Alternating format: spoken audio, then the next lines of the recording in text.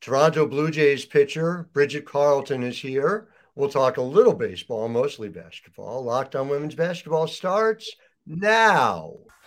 Ogunbowale for the win. You are Locked On Women's Basketball, your daily podcast on women's basketball.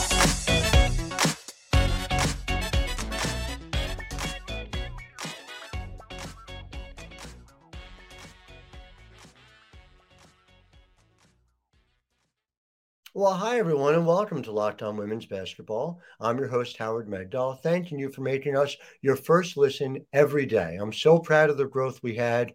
We had over 100,000 listeners on the podcast in April alone, and we beat it in May.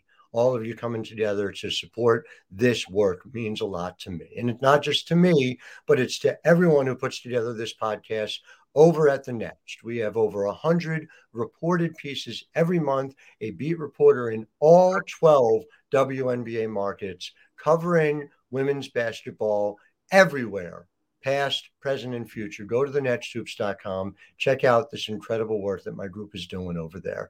And we actually had two people who made the trip over the border into Canada, where the very first WNBA game was played. And Bridget Carleton, who was there, maybe you can speak to this. If you hadn't been part of the game, there would have been riots, right? It would have been a scene.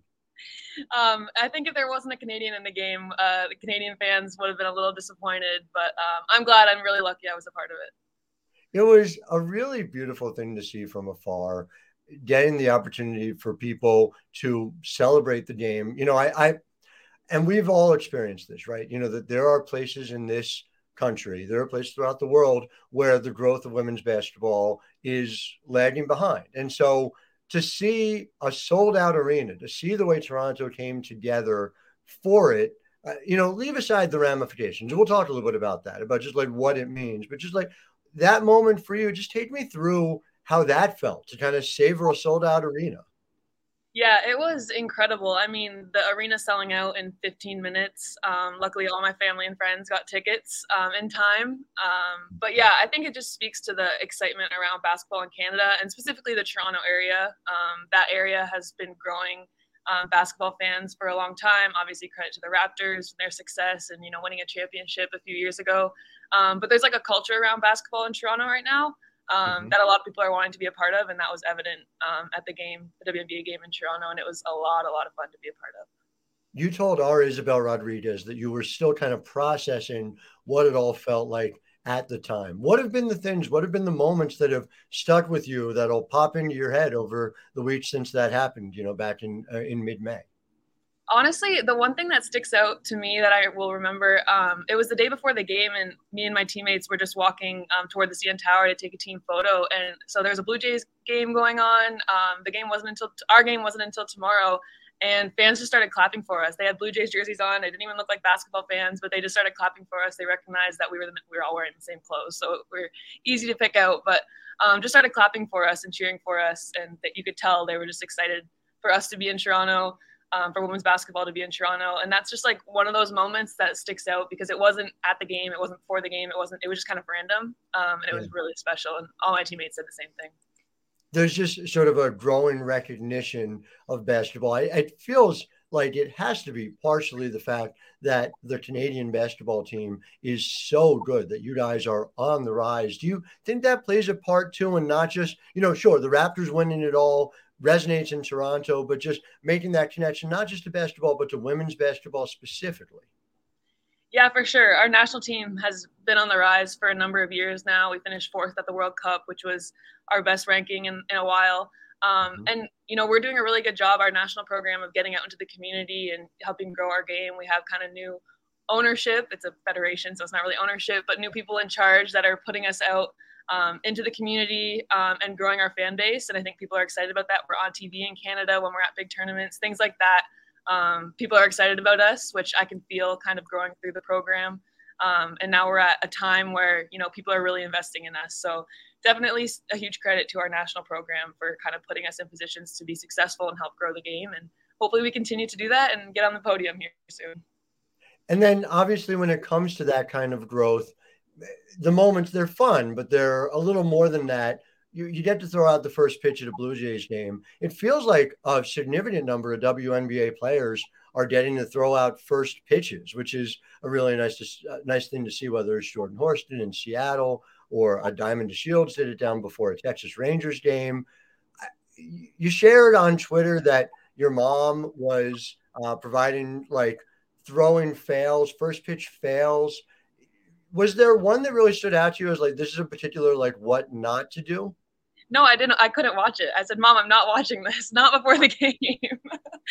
That's, of course, so my family to do something like that, to crack a joke about it. But they were really excited for me, and they were proud that I didn't do horribly and, become a highlight. So, yeah, it was a lot of fun. Are you a baseball person, or was this something that you kind of had to pick up on the fly? My family is. They watch some MLB. I'm not a huge baseball person, but my dad taught me to throw baseball back when I was a kid. So it wasn't totally new territory for me, and I'm glad the catcher caught it. So that's all that matters to me. That is the standard. You more than met. You exceeded the standard. I've covered baseball too, so I'm happy to vouch for it on two fronts.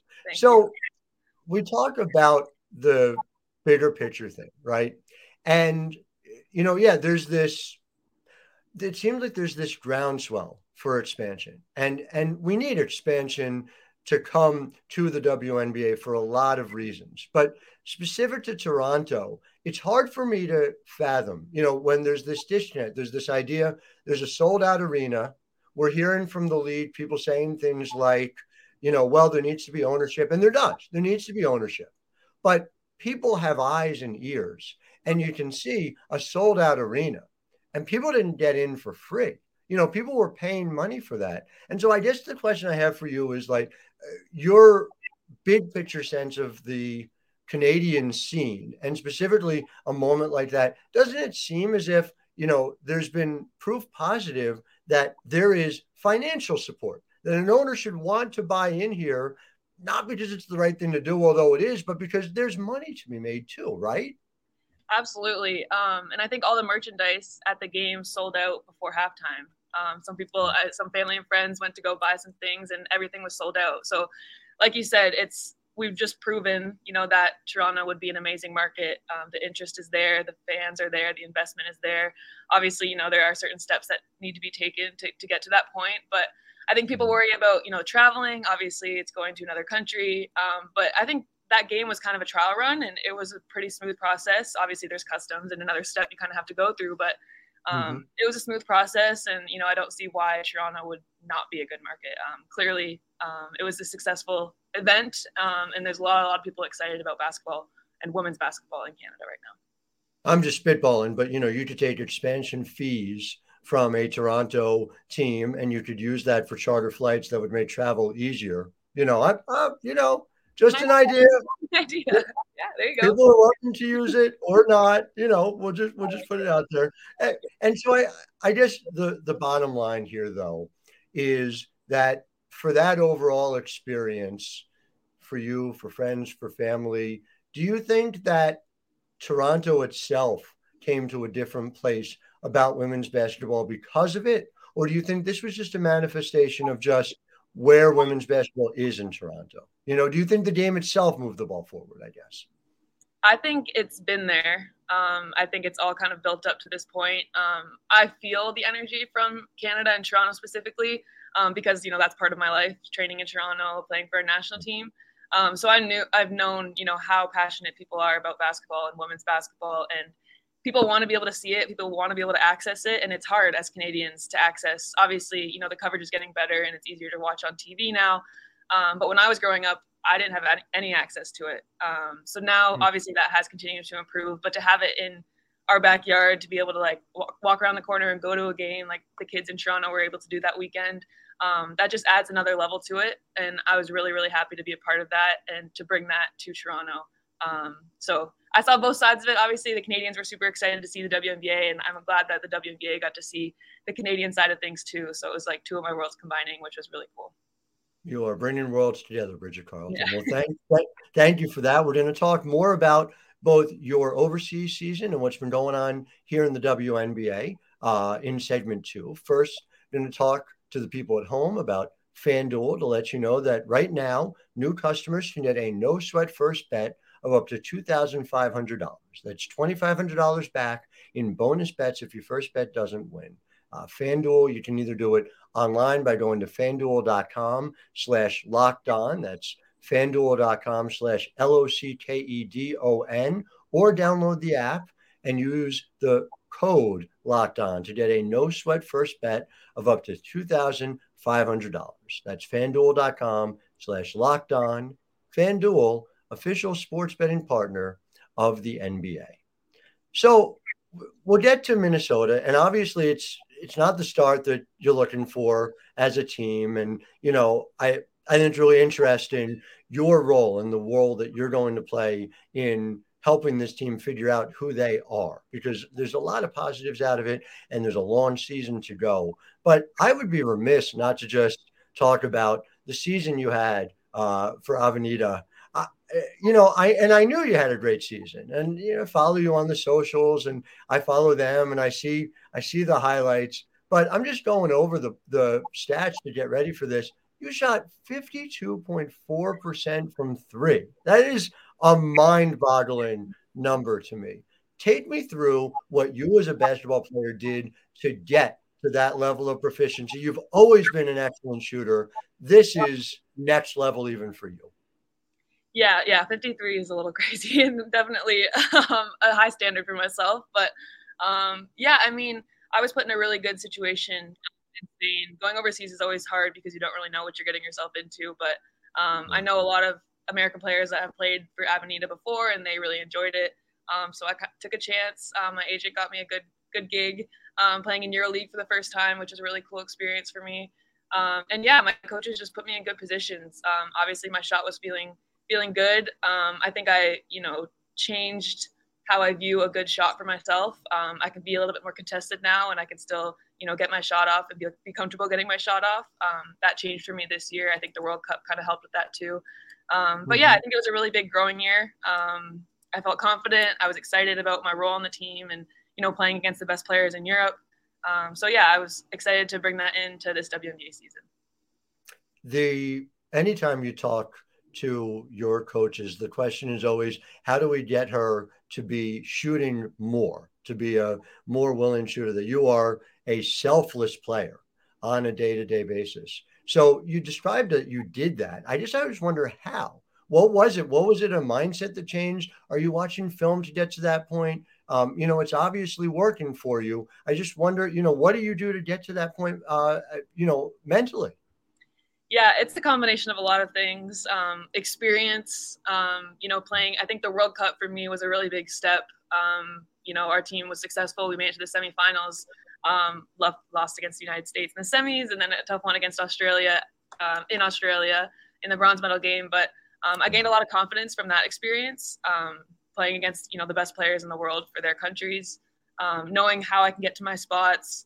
What my spots are. I'm a pretty versatile player, so I can do a little bit of everything. And sometimes I always want to make the right play, whether that is getting to the rim, whether that is facilitating, getting to my pull-up, getting to my three. But I found comfort in my pull-up. I found comfort in my three-point shot. Those things will always be there for me. And how do I get to those spots when I need to get to them? If I need to be super aggressive in any moment. So I think I kind of figured out that against professionals at this level. Obviously, I did that in college, but it's a whole new world in the professional level. So I gained that confidence at the World Cup. My coach is amazing. He has all the confidence in the world in me. He wants me to shoot 25 times a game if I could. I'm like, 25 is a lot, Victor, but I'll try to see what I can do. And then I just carried that over into Spain. And again, a really good environment. I played with a lot of great players. Sylvia Dominguez, one of the great point guards in Spain. Maite Cazorla, who's my age, going to be one of the best point guards in Europe the next few years. So they put me in great positions, and I learned a lot about the European game and just felt comfortable being there. So it was a really great environment for me. And again, the confidence from the World Cup and bringing that over to Spain was kind of a combination of everything. It makes a lot of sense. And I would be remiss not to point this out, because we're talking about the rise of the Canadian national team. And yeah, fourth place captures it a little bit, right? Because that's the best that you guys had done at the World Cup. But it did not seem from the outside that this was a different universe when you're playing against Australia, when you're playing against the United States, that you guys are right there. And I wonder internally, do you feel that way too? Do you feel like medaling in a major international competition is right there for the taking? Yeah, absolutely. It's hard because our country is one of the few countries that doesn't have a domestic league. And I think that's where we kind of fall short. All our players, are playing all around the world during the winter months. And then usually just our national team during the summer. And that's when, me, Kia Nurse, Natalie Achanwa, Leticia Ama here now aren't with the team. So it's hard to get time all together. But I think if we did have that time, we have all the players in place. We have, the right programming. We have the right coaches. It's just a matter of, putting it all together at the right time. And obviously it takes a little bit of luck to be successful at that level. But I think we are right there. And hopefully that's what we can do in the next Olympics once we qualify. I predict, I know you just had your 26th birthday, and happy birthday, by the way. I predicted before you are 30, this is my hot take, that Canada will have medaled in a major international competition. That is my fearless prediction and hot take. I hope so. So we'll see. Well, you can hold me to it. So now coming here to Minnesota, and, it's a different type of season, obviously, for the Lynx. And Cheryl Reeve has talked about during the offseason, in a lot of ways, this is a rebuild, and it's trying to figure out who you guys are.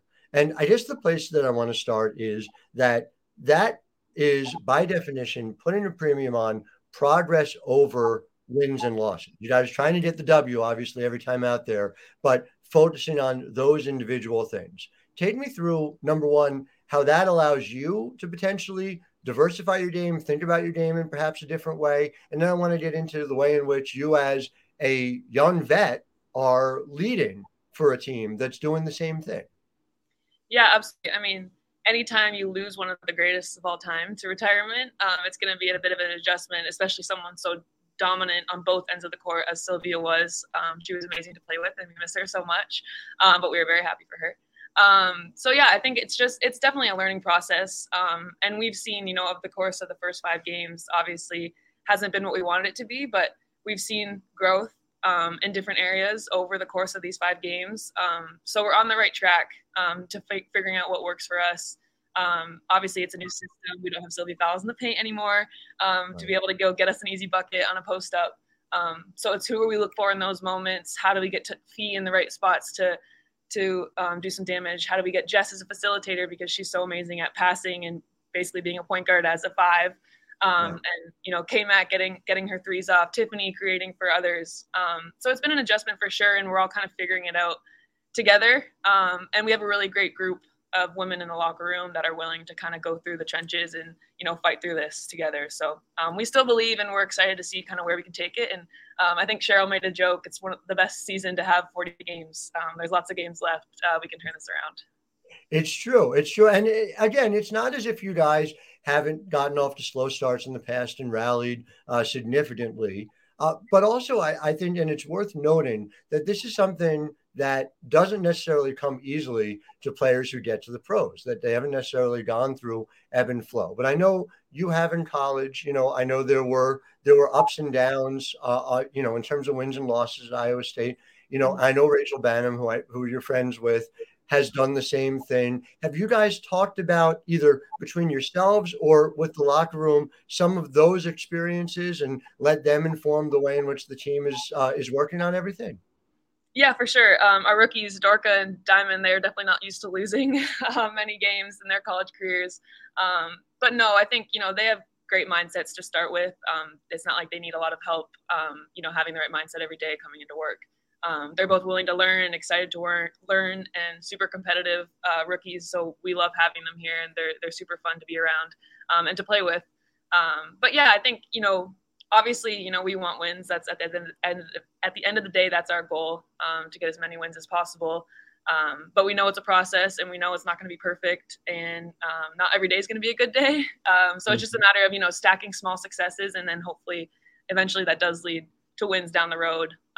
But yeah, that's kind of what our focus is, controlling what we can control as individuals, and then as a team working as hard as we can to just become better and believe in our group, which we do have that belief. So yeah, we're gonna figure it out. I really love being here, and obviously this franchise has done so much in the past, and we want to maintain that level of success. And specifically to those rookies, what have been your initial impressions on and off the court, both with Dork and with Diamond? Oh, they're both amazing. Just good humans, first of all. Diamond's just bright-eyed, so competitive, loves playing basketball. You can just tell her passion for the game every time she steps on the court, and just super athletic. I mean, I hate guarding her. I'm like, you run way too fast, especially in transition. But yeah, she's going to be incredible once she kind of, gets accustomed to the professional game. And Dorka, you can tell she's experienced. She knows kind of where to move when, kind of that intangible that's hard to teach. She knows how to make the right play, especially at the 5 position, and she's got length and she's got the finishing ability. So she's super fun to play with and to come off the bench with. And we're little cheer buddies next to each other on the bench. And I just love having her with us. She's, again, always so willing to learn and just a great teammate too. So yeah, both of them are really great and they get along really well, which is great. Dorka obviously figured out when to, not just how to, when she was at UConn. And Diamond is from New Jersey, which is like the Canada of the United States, I guess is the way that I would put it. I'm biased, obviously, from New Jersey, but that's how I feel about it. Well, Bridget Carleton, it is always delightful to talk hoops with you and anything else. I am excited to see you guys figure it out, and people would wager against you at their peril. So thank you so much for your time. And to our listeners at home, thank you for being with us every day. As always, we'll be with you again Friday and Saturday, 6 days a week, covering women's basketball. And we look forward to every second of it. So until then, I am Howard Megdal, wishing all of you a wonderful Thursday. Ogunbowale for the win. You are Locked On Women's Basketball, your daily podcast on women's basketball.